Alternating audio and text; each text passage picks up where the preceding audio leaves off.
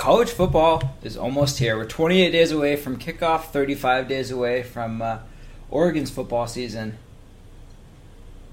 It's good to be back. We're so close. Yeah, this is probably going to go up on Wednesday. We're recording this over the weekend, so we'll have probably the second practice report in by then from Fake News, Rob Mosley. Where everything is sunshine and rainbows.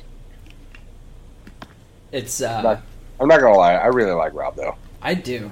He gets so much crap. It's like, now we're already off on our first tangent. Perfect. He's doing his best, people. He's an employee of the athletic department. Come on, Rob. Like, what are people expecting him to do? Like, wow, these players really suck. No, don't do that to the kids, Rob. Don't do that to the kids, Rob. So we're going to be previewing the PAC-12 North. Oregon was projected to finish 4th in the division. The projections as voted by members of the Pac-12 media, it was Washington, Stanford, Washington State, Oregon State, and Cal. Everybody's got it out for us. It's fine. Haters. They're all just a bunch of haters. I'd like to say happy 4th of July to all the haters, losers. Real quick, before we start on this preview, because we are an Oregon Ducks site and podcast, let's start with the most important things, which is uniforms. We're recording this on Saturday. The Blazers just unveiled their new uniforms. What do you think? I liked them. Obviously, they can't go too crazy because it's like the NBA and they have rules about jerseys. I thought it was a pretty big improvement, though. Yeah, I love it. The font is okay. I'm really happy that we're getting away from italics. I like the cut. I like the fact that they didn't mess with them too much. And I like the fact that there are 2 more that are coming, apparently in fall and winter, that are going to give us an option to have crazier uniforms. So, super happy.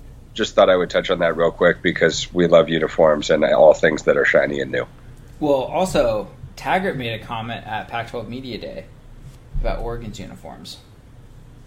And he says that they're going to go back to simpler uniforms with traditional colors.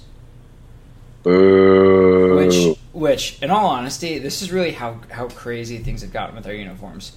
That really just means we're going to see like the 2010 uniforms where it's all the same design, but we have like black, white, gray, yellow, and green pants. I would be okay with that. I'd be okay with going back to the same template at least, and then just messing with the colors.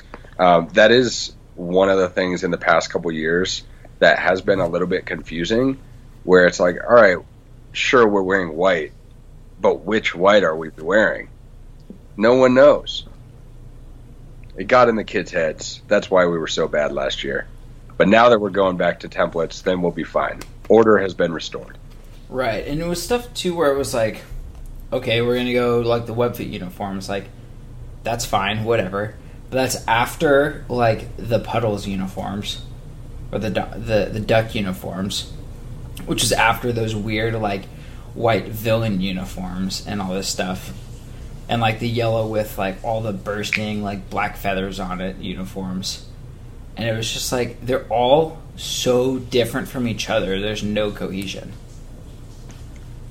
At the same time, I always like to remind myself that as much as I would like to be the target of these uniforms, they're not designed. Yeah. They're not for me. I'm not that target demographic anymore, which is really sad. But, whatever. We'll just enjoy them. And it seems to be working on the recruiting trail, so we'll be fine. Yeah, and I definitely feel like the idea of having just tons and tons of uniforms, there's like, what's it called? Not decaying benefits, or what is it? Marginal benefits? where basically the more of it you have, the actual worse it gets. Yeah, I know what you're talking about. It's like popcorn at a movie theater. I'm blanking on the term. We both know what we're talking about. Yeah. All right, now that we've talked about uniforms for 12 minutes, let's go ahead and do a preview. All right, so let's just go down the order of projections, which means we start with Washington. They're the worst. Let's just get it over with. Let's get it over with. So Vegas over-under has them at 10 wins. I have them on the over. Yeah, that sounds about right. Unfortunately. They are, I think according to Vegas and then according to S&P, they're favored in every game except for the Stanford game, which they have on the road. Last year, they only lost 2 games in the regular season. One was they only lost 1 game in the regular season, and they lost. Their second loss was to Alabama. Yeah, and then they lost to USC at Washington, where they just looked awful. Against Oregon, they're projected to win that game 70% of the time. So, what do you think? Unfortunately, I think they're very good. Again, they lose John Ross, but then they also have just Dante Pettis, who's, I guess, really good also. It's not exactly like a total replace and we're back to normal, but he's an exceptional receiver. Myles Gaskin is back. Drew Sample is back. 3 linemen are back on offense. And then, of course, they have quarterback Jake Browning, who's really good. He's not the fastest, but he's solid. He's quick. He's got a good burst. I feel like Browning, for whatever reason, maybe it's just the comic ineptitude of Washington for the past decade. But for whatever reason, when I think of Jake Browning, I just don't think that he's that impressive. But then I look at his stats, and he's a good quarterback. I mean, now for his career, he's over 6,000 yards passing. He's only thrown a total of 19 interceptions in, I think, over 750 attempts. So he takes care of the ball rather well. I really think in terms of offense, because of how many returners are coming back, their only real weakness that I see, unless injuries take their toll, is that I feel like Brown tends to hold on to the ball too much. Mm-hmm. I mean, even with their very good O-line last year, he took 25 sacks last season.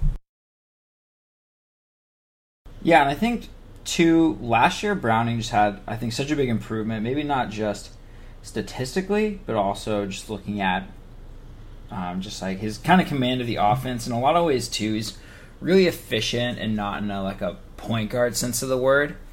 But he is very kind of comfortable. Even though he has legs, I think him holding onto the ball for so long is really kind of trusting in his own arm abilities. Because a lot of the times that he scrambles, it's to set up a better passing opportunity, which is kind of unique for somebody who is as good of a runner as he is. Well, it helps, too, that I feel like last year he could really trust the skill guys around him. You know, when Peterson was first hired, that cupboard was pretty much bare. So yeah, it's difficult to hold onto the ball when you don't trust your skill position guys to actually get open and make you plays. Yeah. We'll see. I mean, the loss of John Ross, anytime you lose a sub 4.3 guy, that is significant. But they have plenty of skill position guys. Unfortunately, I mean, I'm never going to forgive Browning for pointing at, who was it? I think it was like Khalil Oliver when he strolled into the end zone. Real jerk move. But I am honestly so excited to beat Washington again. Maybe not this year, but can you imagine how great that would be? I would laugh so hard. I would honestly be so happy if we beat Washington this year. It would be great. If we went 1-11 and beat Washington, I'd be fine. Straight up. What do you think about their defense? I really like it. See, I have questions about their defense. I think they certainly have strengths. Their D-line is going to cause a ton of havoc. But they also lost their top 3 cornerbacks and Budda Baker. Right. Budda Baker is a monster. He more and more him going from Oregon to Washington turned out to be a big deal, at least last year. I think their defensive line is really good, but I don't know if it has a lot of depth.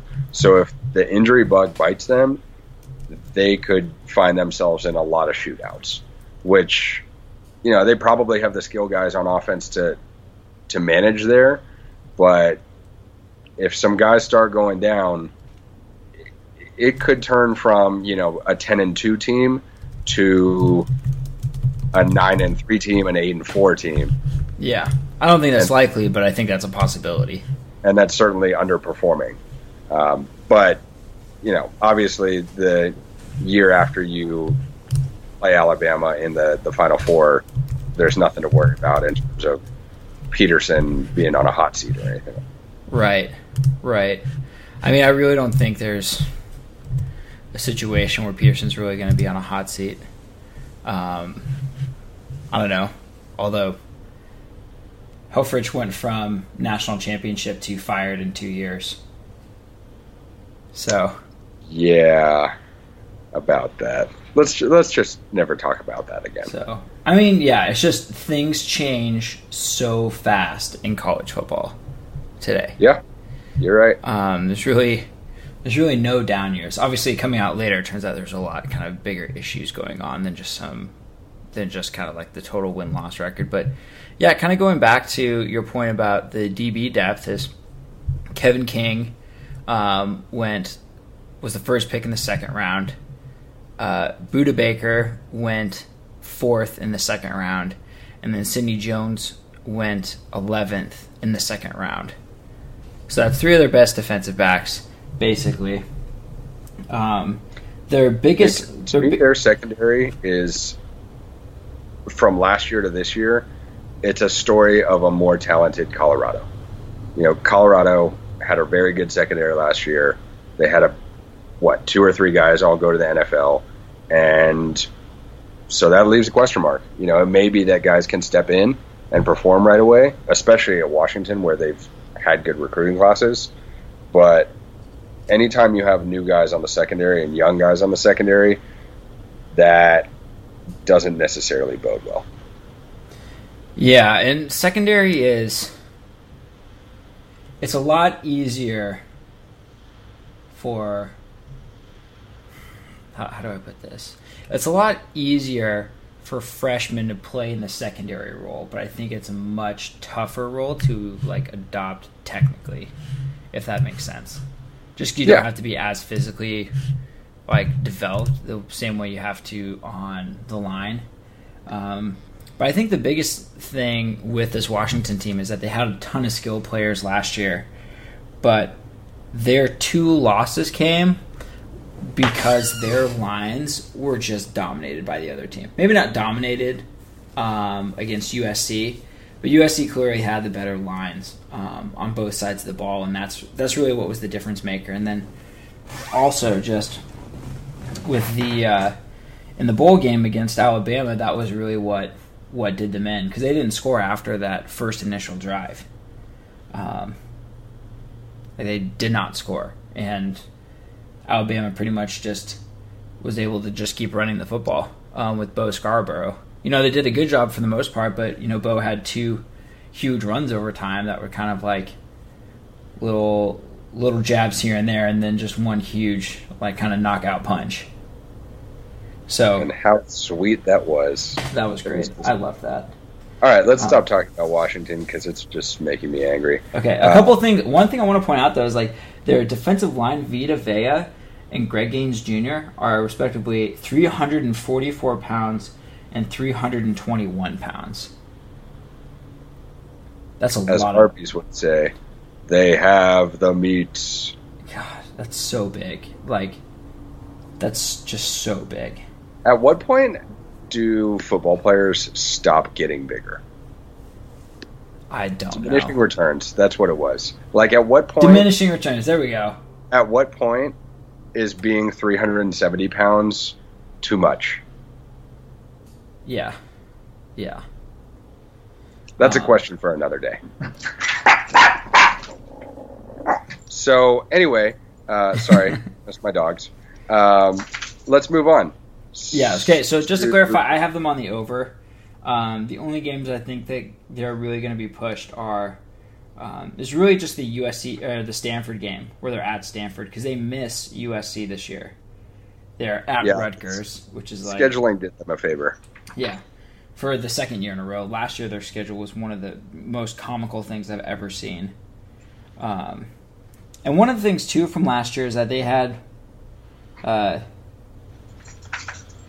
two near losses, or they had two close wins last year. They went to Arizona, pushed them to overtime, and then they needed like a late punt return against Utah. So that's something to take into account. Let me see if I can find their turnover differential real fast, because that's another thing too. Yeah, so the turnover differential in 2016 was plus 18. Some teams are just coached really well to cause turnovers, so there's definitely a possibility that sustains. But a couple of the biggest things, but turnovers can a fair amount of what goes into turnovers is randomness. And so if we look at like a couple close wins, and then also possibly a regression back to the mean on turnovers, then that could also make it a little bit choppier. But I just think they're such a good team. So they're at Rutgers, hosting Montana, hosting Fresno State, at Colorado. Maybe tough, just because Colorado's still like a pretty good team. Then at Oregon State, hosting Cal, at Arizona State, bye week, hosting UCLA, hosting Oregon. Like they could realistically be undefeated going into their game against Stanford on a Friday. You know, actually, interestingly enough, like are they gonna lose 3 games out of that schedule? I don't believe so. I don't think so. Obviously the biggest game on their schedule is at Stanford. Yeah. But the game that I'm really interested to see what would happen on is the following week where they host Utah. Because let's say you beat Stanford and you get pounded by Stanford because of the scheme that they run. I mean, anytime the week after Stanford is going to be hard. Yeah, it's like the week after playing a triple option team. Exactly. So that week where they host Utah may be a little bit more difficult than one would think, especially now that Utah has Darren Carrington as a playmaker. Now they're helped by that game being at home, but that's one that I'm looking for. But other than that, you know, you hope that Oregon will beat them. But I don't really see any other losses on that schedule other than possibly Stanford. So, yeah, we'll see. I mean, maybe they'll drop one. I know looking last year, I mean, they beat everyone they were supposed to. The only game you could say that but USC was so good by the end of the year. And I think, too, just looking at, like, maybe the year prior, they lost to Boise State, they lost to Cal, but they also had a huge bump from 2015 to 2016. All right, regardless, let's move on to Stanford. So Stanford's over/under projection. Yeah, Stanford is. Let me look here on my list. They're favored. 8.5. They're favored in every game except for their game against USC and Washington. No, they're favored over Washington. Yeah, they're favored in Washington because they host. So they're favored in every game against USC. except for USC. They're rated as a 71% to win by S&P against Oregon, which they host Oregon on October 14th. Honestly, I would, if I had more confidence in their quarterback, Keller Christ, I would pick them as the favorites to win the North, because they return their top 2 wide receivers. They returned 6 offensive linemen. The people that have vacated, they've had really good recruiting with 4 stars and 5 stars to step in. I'm not sold on Keller Christ, because he really improved towards the end of last year in the last 3 games. But as an asterisk, those games were against Oregon, Cal, and Rice, which don't have the best defenses in the world, and they also lost Christian McCaffrey. So I think they're certainly second tier compared to Washington, at least on paper, offensively. But their defense is very good. It's very young. They played mostly sophomores last year on defense, so their linebackers and their secondary are basically all juniors. And they have Solomon Thomas, who can cause havoc on the D-line. He graduated. Yeah, you're right. Anyway, never mind. They don't have Solomon Thomas anymore. But their scheme is such where it's not necessarily something where the defensive line needs to create a ton of havoc. They mostly play how Oregon used to play, where their D-line soaks up blockers, and then they let their linebackers and secondary go to work. Yeah. So I think Stanford is going to be really difficult to play this year, especially considering, just like the Washington game, Oregon has them on the road. I don't know. I think they could certainly beat Washington at home. I don't think Stanford is the most fierce place to play in the world. But it's not. But it'll be interesting. If I had any more confidence in their quarterback, I would rank them over Washington. Yeah, and I think that with Christian McCaffrey, I think running backs are the easiest position to replace by far. Like, McCaffrey was an amazing player. Could have debatably won the Heisman 2 years ago. I think Derrick Henry was the rightful choice, but you could make a solid case for McCaffrey. It's my personal opinion that Derrick Henry was better, or the more outstanding football player that year. But they had 8 guys back on offense, 8 guys back on defense. Like you said, a ton of sophomores played last year. It's pretty junior heavy. They lost Solomon Thomas and Dallas Lloyd. Solomon Thomas was like a really high draft pick, could play a bunch of different positions. But they are just like the definition of consistency. They have won more than 10 games the last 5 years, except for 2014. Like 2012, they won 12 games. 2013, they won 11 games. 2014, they only won 8, but their losses were to number 14 USC, number 9 Notre Dame, number 17 Arizona State, number 5 Oregon, number 25 Utah in double overtime. So it's not like they just lost to a bunch of bad teams. And then they beat number 9 UCLA that same year. Stanford is just the college football Spurs. They bore you into submission, and then before you know it, you're knocked out, and they won the game. Yeah. Yeah. And it's just, I think they're going to be fine with McCaffrey, without McCaffrey. They're going to be fine. McCaffrey had the real benefit of running behind or running through some gargantuan holes. Like, he's one of the fastest players, one of the shiftiest, great out of the backfield catching the ball, but he just had huge holes so often. And the fact that they return so many offensive linemen bodes well for whoever replaces him. Right, yeah, so they have to replace their running back and tight end. But otherwise, they get everybody back except their left guard. I think this line is so low. I think 8.5 is so low. They're playing at they're playing Rice in Sydney, Australia, August 26th.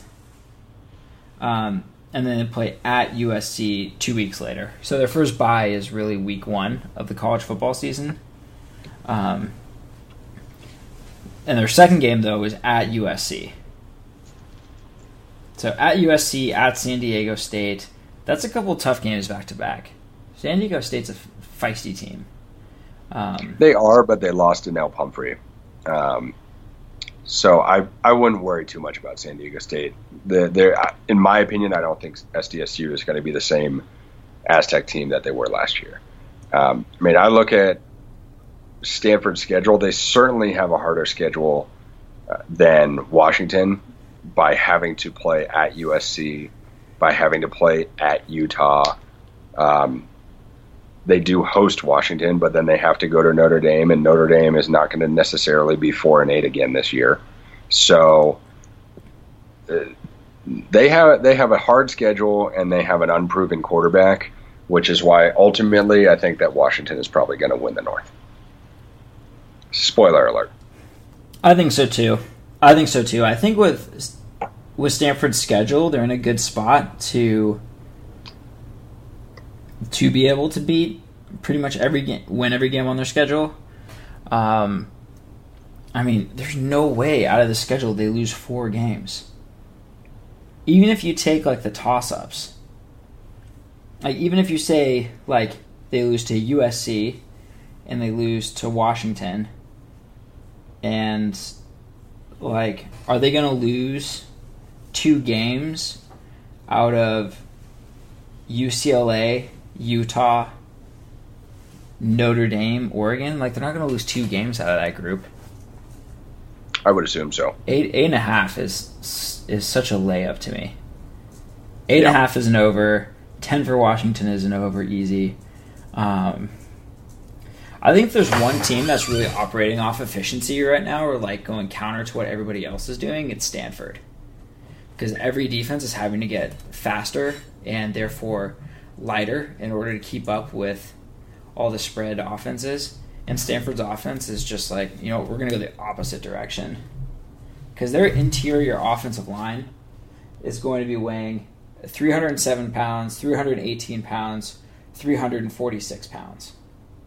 And I think that's interesting that you mentioned that, because we'll get to this later, and maybe we just want to transition to it now, but I think we're going to see more of that in the North, especially. You look at what Gary Andersen did last year at Oregon State; they're basically the baby Stanford with their offense. I mean, they have a good crop of running backs. They do ball control offense. They fly around with their linebackers. Minus the nerds. Yeah, I think Gary Andersen is setting to try and be a more efficient Stanford. I guess that would be his hope. So who is next in the pecking order? Based off the Pac-12 ranking, we would go to Washington State. Ooh, Washington State is one of my favorites. Not just because we're friends, because we hate the same people, but I feel like Washington State is the ultimate Pac-12 After Dark team. So based on S&P, they are favored in 5 games. They are underdog in 5 games. And it is exactly 50% toss-up in 2 of their games. Wow. It's going to be so much fun. Washington State is so much fun. Especially because it's Mike Leach and he just does weird stuff just like all the time.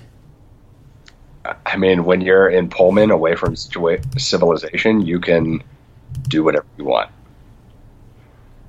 Literally. I think. Did you know that Idaho and University of Idaho and Washington State are like 8 minutes apart from each other? Yeah. Apparently, one of the reasons why Washington State is that far out is because like they were drawing some like state lines or something, and so they put a university as far out as possible. Good to know. Well, we all got our history lesson for today. Or maybe I'm entirely wrong. I remember reading that, though. So, Washington State they have Luke Falk back, which is a huge plus. Which seems like for this 6th year in a row, I feel like he's been there forever. It really does. But maybe it's because I think him and Connor Halliday are like the same person. Right. Well, Connor Halliday was injured a lot, and so we saw Luke Falk come in at like multiple times during the seasons and start. Yep. And I think Luke Falk has missed at least one game each year. 2, if I'm remembering correctly. So, and I mean, his backup is Tyler Helinski, who only took about 30 passes last year. But Luke Falk last year had a 70% completion ratio or percentage, almost 4,500 yards, 38 TDs, and 11 interceptions. You know, the thing that I can't figure out, though, about their offense, and maybe it's just because they pass to run so much, but you think of a Mike Leach offense, you think of the tempo, you think of air raid, but for all of that emotion that comes with that, last year and for the last couple years, they have had little to no explosive plays. They were one of the most efficient offenses in the league, but they had barely any large plays. Yeah. And when you couple the fact that they've struggled to keep their quarterbacks upright in the past, 4 years with Halliday and Falk, and the fact that you then are having to do longer drives where you're passing the ball, that can create some real issues on the offensive side of the ball. And the fact that they lost 2 of their best wide receivers after last season, I don't have a ton of faith in their offense's ability to make up for their defense's weaknesses. I think they're going to get the stats. They're going to get in shootouts with people. The real question for me is whether they will lose to a non-D1 team for the 3rd year in a row to start the season. Or a non-FBS team. Yeah, non-FBS team. That'll be fun. But I don't know. I know that the media had picked them to come in 3rd in the North. To me, that seems high because I look at what they lost, both on offense and on defense, where they lost half of a secondary, which was already suspect.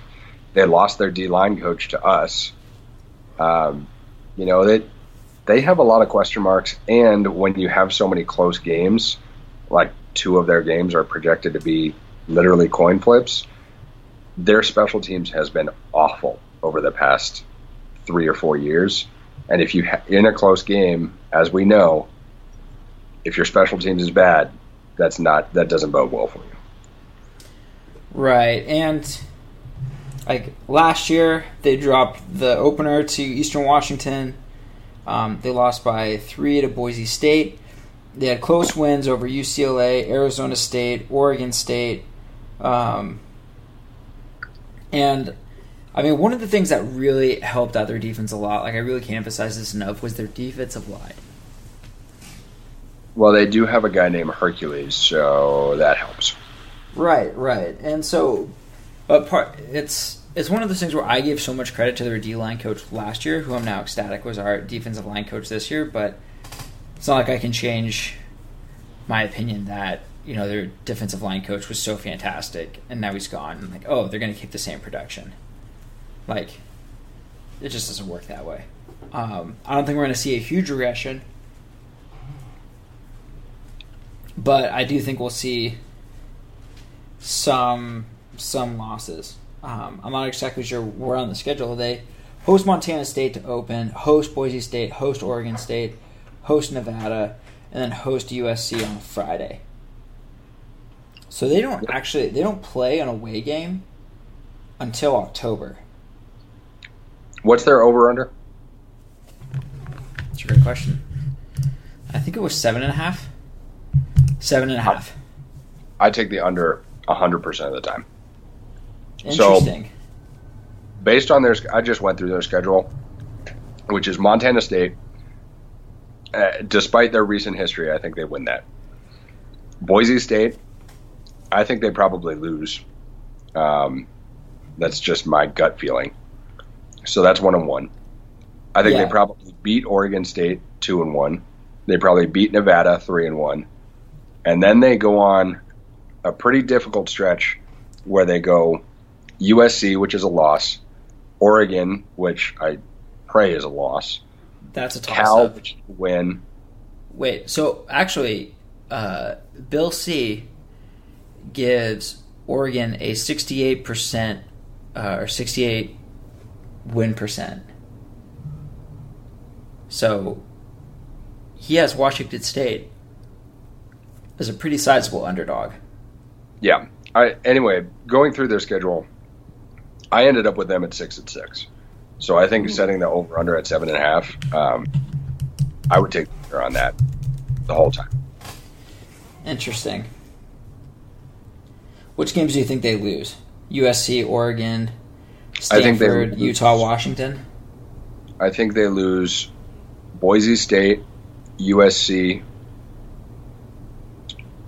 Colorado, Stanford, Utah, Washington.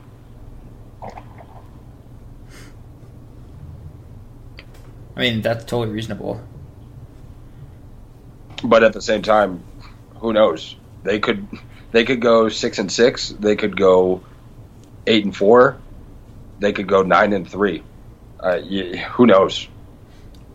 They really could. And so last year, they went 8-5 before having one of the worst performances one of the worst bowl games I've ever seen. I think.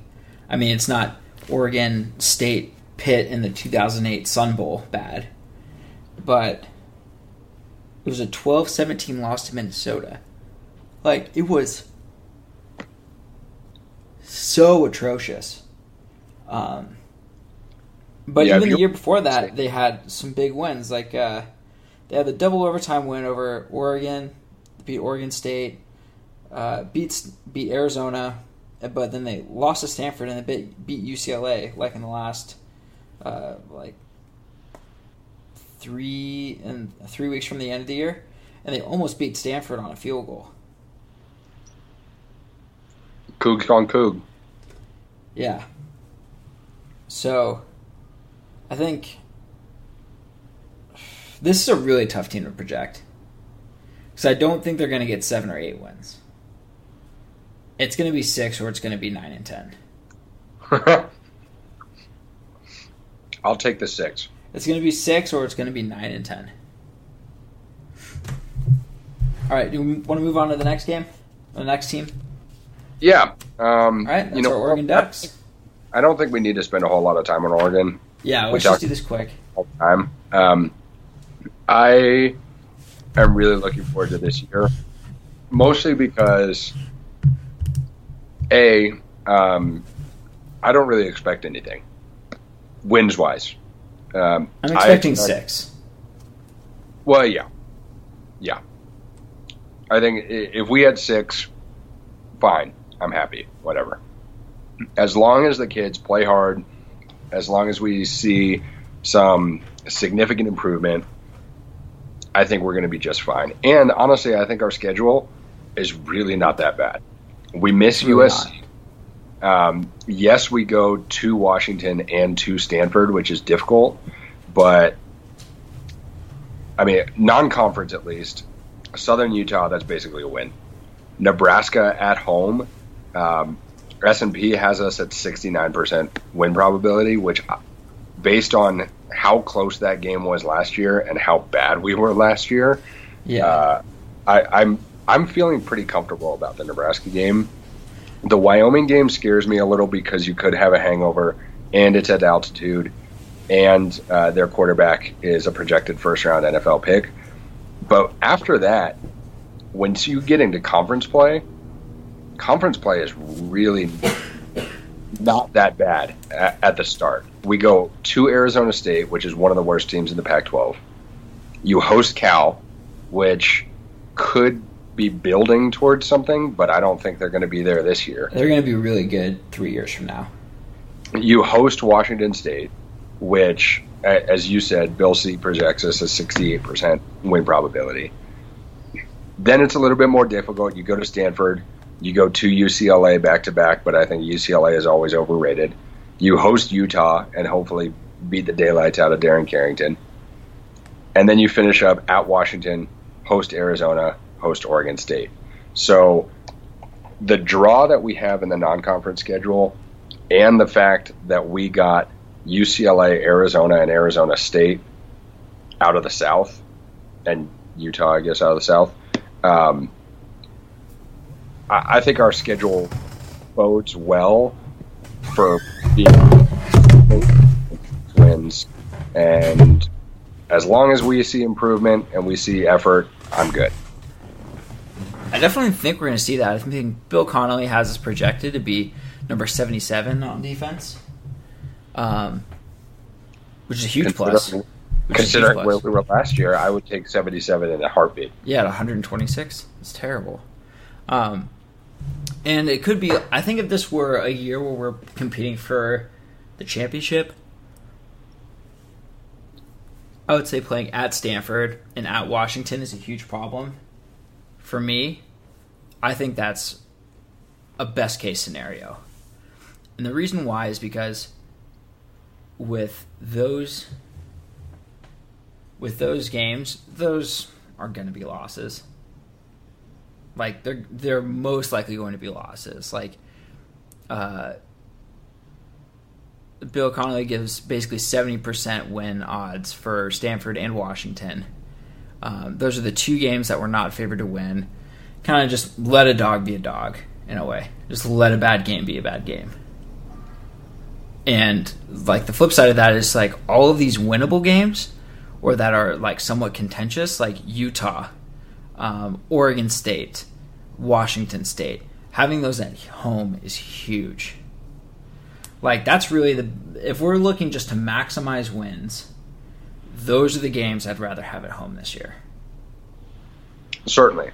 As long as we don't blow another game 70-21 to Washington, I'm okay with things. I don't think there's any way that happens.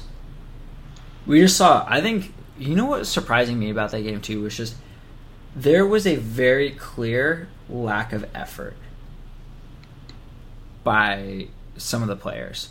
And that's not me really watching people and being like, wow, this player's not trying, this player's not trying. That was me like basically looking at how the players were interacting with each other and a lot of them just really chewing each other out. Yeah. Like you could see like kind of what play went a certain direction and what player was the one that was basically kind of the target of that play, whether it was like leaving him open to make the play or getting sealed off in a way. And there were definitely a few people on defense at least where there were some people getting chewed out by other teammates. And there were honestly a few people in those games that we didn't see like the rest of the year after that game. Yeah. I can think of two off the top of my head that was basically their last hurrah. Yeah. But and I mean it was like very apparent too, like watching the game I'm like, what are they doing? That was the last time we saw them. Yep. Got cut. But for this upcoming season, I'm very optimistic. I love the way that the program is trending right now with all of the momentum in terms of recruiting, in terms of guys getting back in the weight room. I think Justin Herbert at Pac-12 Media Days, it came out that he's gained something like 15 pounds in the summer. Can only help. And I think he still has room to grow because he's got such a big frame where I don't think a third-place finish is out of the question. I don't even think necessarily a second-place finish is out of the question. If that happened, it would really surprise me. But I would be surprised if we were fourth or fifth. I think third is kind of how it'll probably end up shaking out this year. Yeah. For us to get second, I think is extremely unlikely. And for us to get second, it would be Stanford would probably need to take a few big injuries that cost them a few conference games. Like maybe 3 conference games. Or maybe 2, and there's a few tie-breaking policies gets us to number 2. Yeah. That's really how I would see that as happening. I think even if Washington were to have a couple really bad injuries, they would still be okay. And one of the things too I was listening to is the Behind the Bets podcast on ESPN with Chris Felica, who's known as the Bear on College Game Day, who has all the crazy advanced stats, super smart. And then Stanford Steve, is they were really, really critical of Mike Riley at Nebraska. Like, I think then they were basically saying, like, this is a team that could realistically go 6-6 this year, and if Mike Riley goes 6-6 his third year, he might not see another season. You know, that surprises me just because, and this is only one measure, but for some reason I've been seeing so many recruits tweet out that Nebraska is in their top 5 or top 10. Nebraska and Oregon State. And I feel like I haven't seen Nebraska be in those conversations for so long. When they had Pelini and even before that, where maybe it's just me from the outside looking in, but it seems like Nebraska is trending up. But who knows? You know, it's if they go 6-6 again and they decide, all right, we had enough of Mike Riley being the nice guy. We're good on washing our hands clean of Pelini. Let's go try and find somebody else. That's certainly reasonable. Yeah. So who else we got next? We got either Cal or Oregon State, which is going to be super fun either way. I think it's going to be Oregon State. I think they were a year ahead of schedule last year, especially with how they started. Like, they dropped a close loss to Minnesota, lost by a couple to Boise State, absolutely trounced by Colorado, who turned out to be really good, beat Cal. They had a few close losses. Like, they had a close loss to Utah, a close loss to Washington State, the close loss to Minnesota. So it's definitely and no close wins. So it's definitely a possibility that they can improve again. And they looked fine in a lot of their games. Even in like the Stanford game or the UCLA game, they lost by a couple scores. They looked fine. Like, there wasn't anything terrible happening. And I know, like you said, they were definitely shifting to a real power attack. And Ryan Nall, their running back, who's really like a fullback. He was 240 pounds. Not the fastest guy, but he definitely seeks out contact. Ryan Nall is the college football Mike Allstott. I mean, that's basically what he is. Yeah, or Peyton Hillis. Yeah. I don't know. We'll see what happens with Oregon State. What's their over-under in Vegas? Their over-under is 5.5. 5.5. If it was me... Let me go through their schedule real fast. Okay. They're at Colorado State. How do you feel about that? I think that's a loss. You think that's a loss? Okay. I think it's a loss. It's an early game. It's August 26th. It's actually the first game of the college football season. It kicks off at 12:30. Colorado State is going for their 4th bowl in a row. They have a veteran quarterback in Nick Stevens, who at the end of last year was one of the top quarterbacks in terms of like total QBR. And they're opening a brand new stadium, and that place is going to be sold out and rocking. I would be surprised if Oregon State pulls that off. It's not out of the realm of possibility. I think CSU is probably a 4 to 5 point favorite, but I think that's probably a loss to start the Beaver season. Yeah, so they are actually a 41% win probability to win that game. They are favored in 1, 2, 3, 4 games on Bill C's S&P Plus. and that is Portland State, Minnesota, which they get at home. Colorado? What?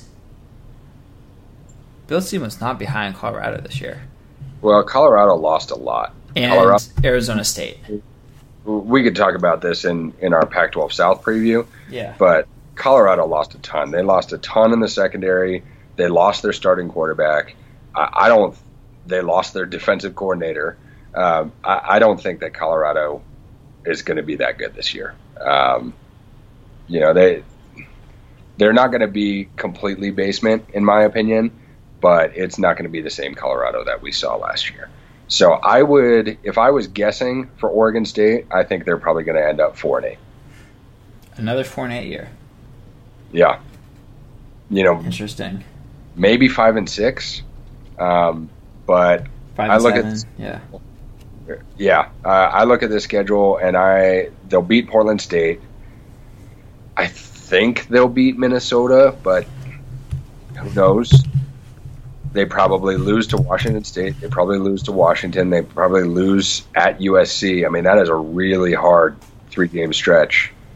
And then they probably beat Colorado. Probably lose to Stanford.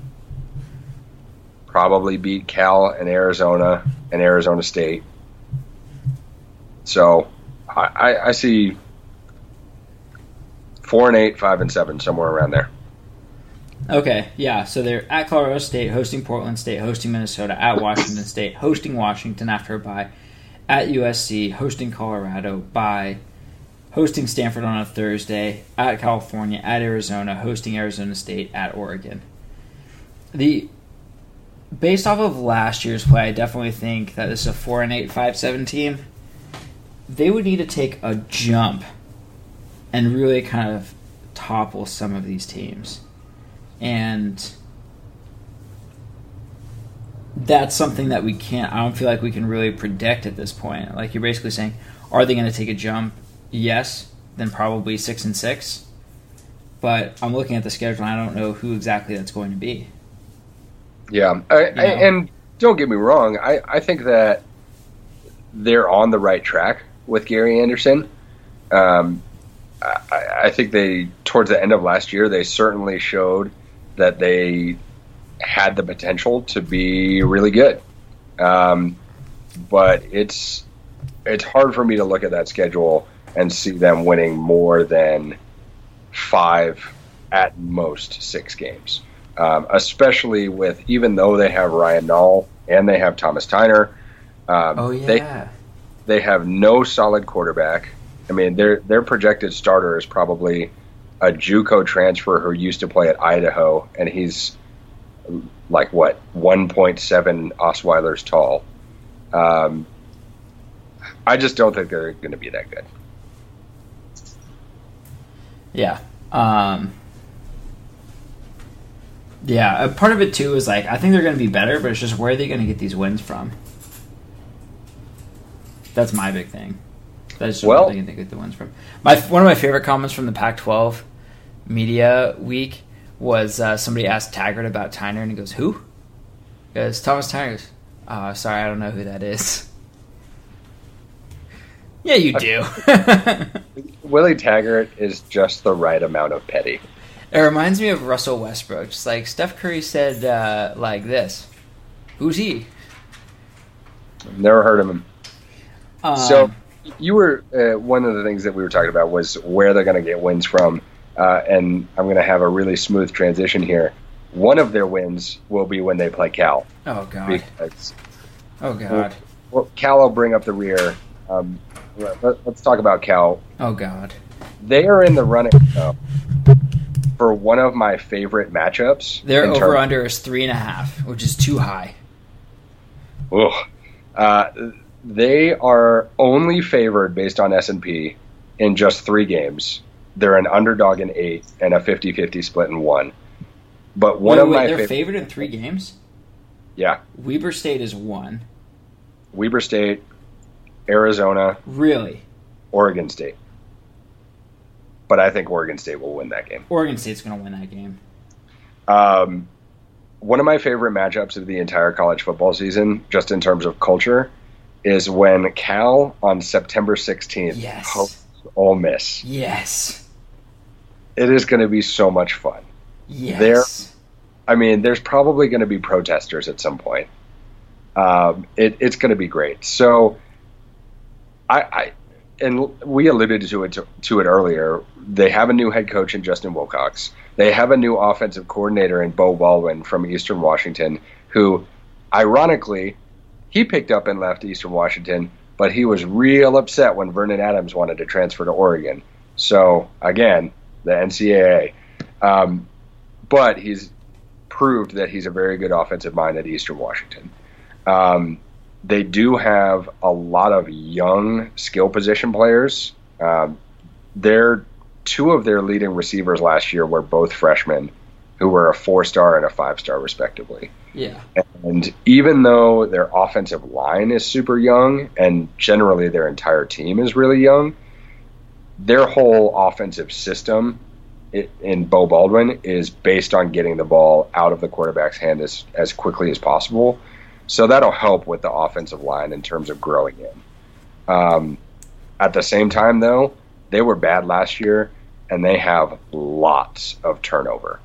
They have a new starting quarterback. They lost their leading receiver. They lost their leading rusher, and they lost 5 offensive linemen.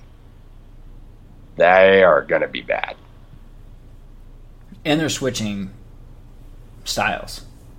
Correct. On offense and defense. Yeah, offensively they're going from an air raid to, I don't know, what would you call Bo Baldwin's offense in Eastern Washington? I don't know. It's probably just more of a spread.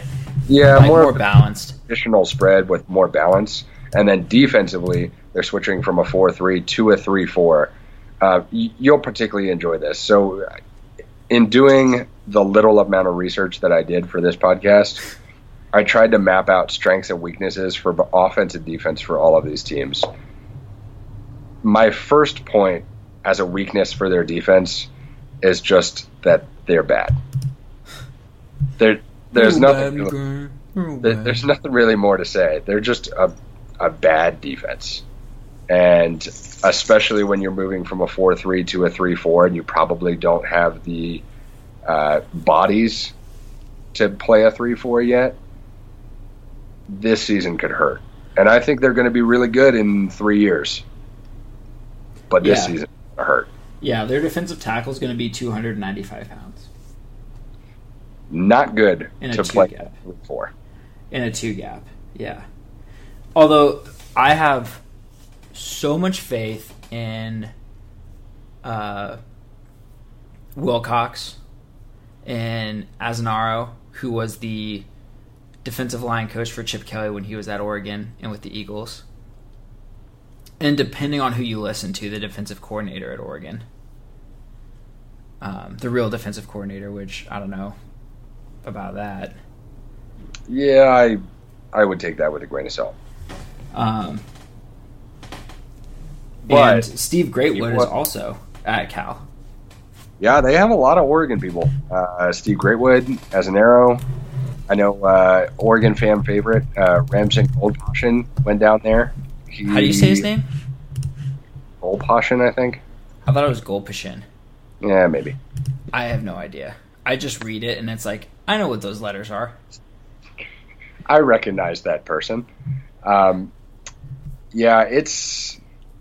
I don't think there's a whole heck of a lot to say about Cal. They're probably in a situation where this is a year 0. You know, this is let's learn these systems, let's try and recruit and get a bunch of new guys in, and let's move forward to the future, because I don't see a whole heck of a lot of games on this schedule that are even remotely winnable, much less clear favorites. I don't understand how Cal is so bad at recruiting. Like how they aren't able to get many good players there. I don't understand why they still struggle so much. I think part of it might be that the UC system is just having like kind of a lot of problems right now. And so there's a disconnect between the administration and the team, especially because Cal's athletic department runs at a $20 million deficit every year. Yeah, that's another story, which is Cal's athletic department is completely underwater. Which is crazy because Hawaii is secretly been the most broke athletic department in the country. And they may be better off right now than Cal is.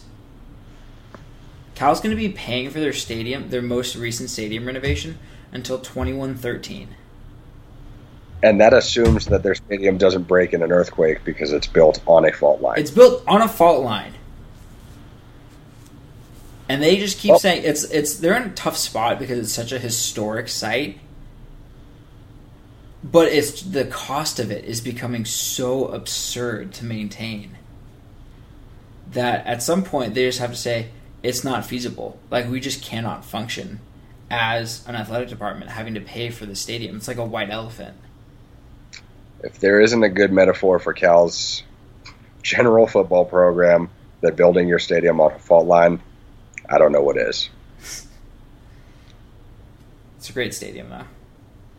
My favorite... So I went in 2012 to their stadium when they had finished the renovation and didn't have bathrooms. And so on our entire side of the stadium, there were only porta potties. Not great, Bob. Not great, Bob. Yeah, so... All right, so we have... you didn't say under... We didn't give our under-over on Oregon. -8.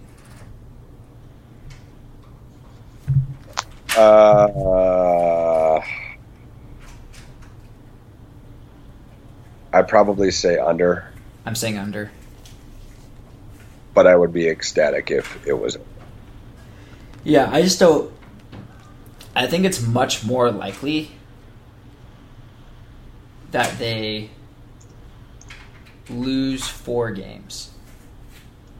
Because basically, the clear losses are going to be to Stanford and Washington, and there has to be some allowance for a new coaching staff. And, yeah, I mean, just like a new coaching staff overall. I just think, if we're looking at what's more likely to happen than not to have happen, it's 6 wins to 8 wins is much more likely than 9 to like 10 wins, really. So I just have a hard time finding like an 8th and 9th win. I just don't know exactly where they're going to come from, basically. Like Cal, Oregon State, Southern Utah, I feel fine about, but like the rest of them, I'm not so sure. But I would agree. Yeah, you know, it's and 8 wins, you get your money back, basically. So in summation, we're both over on Washington. We're both over on Stanford. Under on Cal, Oregon, Washington State, and Oregon State. Yeah, that sounds about right. Okay. Nice. So, that is how we see the North. We will actually be doing a South preview as well, and I don't know what Rusty has planned in terms of when they're going to be out, but you can look forward to both of those. If you've made it to the end of this, bless you, because it's probably a little bit boring. That's not true at all. It's not true at all. You're right. We're great. All right. Awesome. Thanks, guys. We'll probably have a few more podcasts soon because we got to go through the schedule in depth. We got to go through some position breaks, do some positional breakdowns, and then just the first week is going to be here before we know it. 35 days. First week is going to be here before we know it. And spring practices start Monday, so you'll have 2 practice reports probably by the time you listen to this. All right? Come on, Rob. Come on, Rob. All right. Talk to you guys probably in the next few days.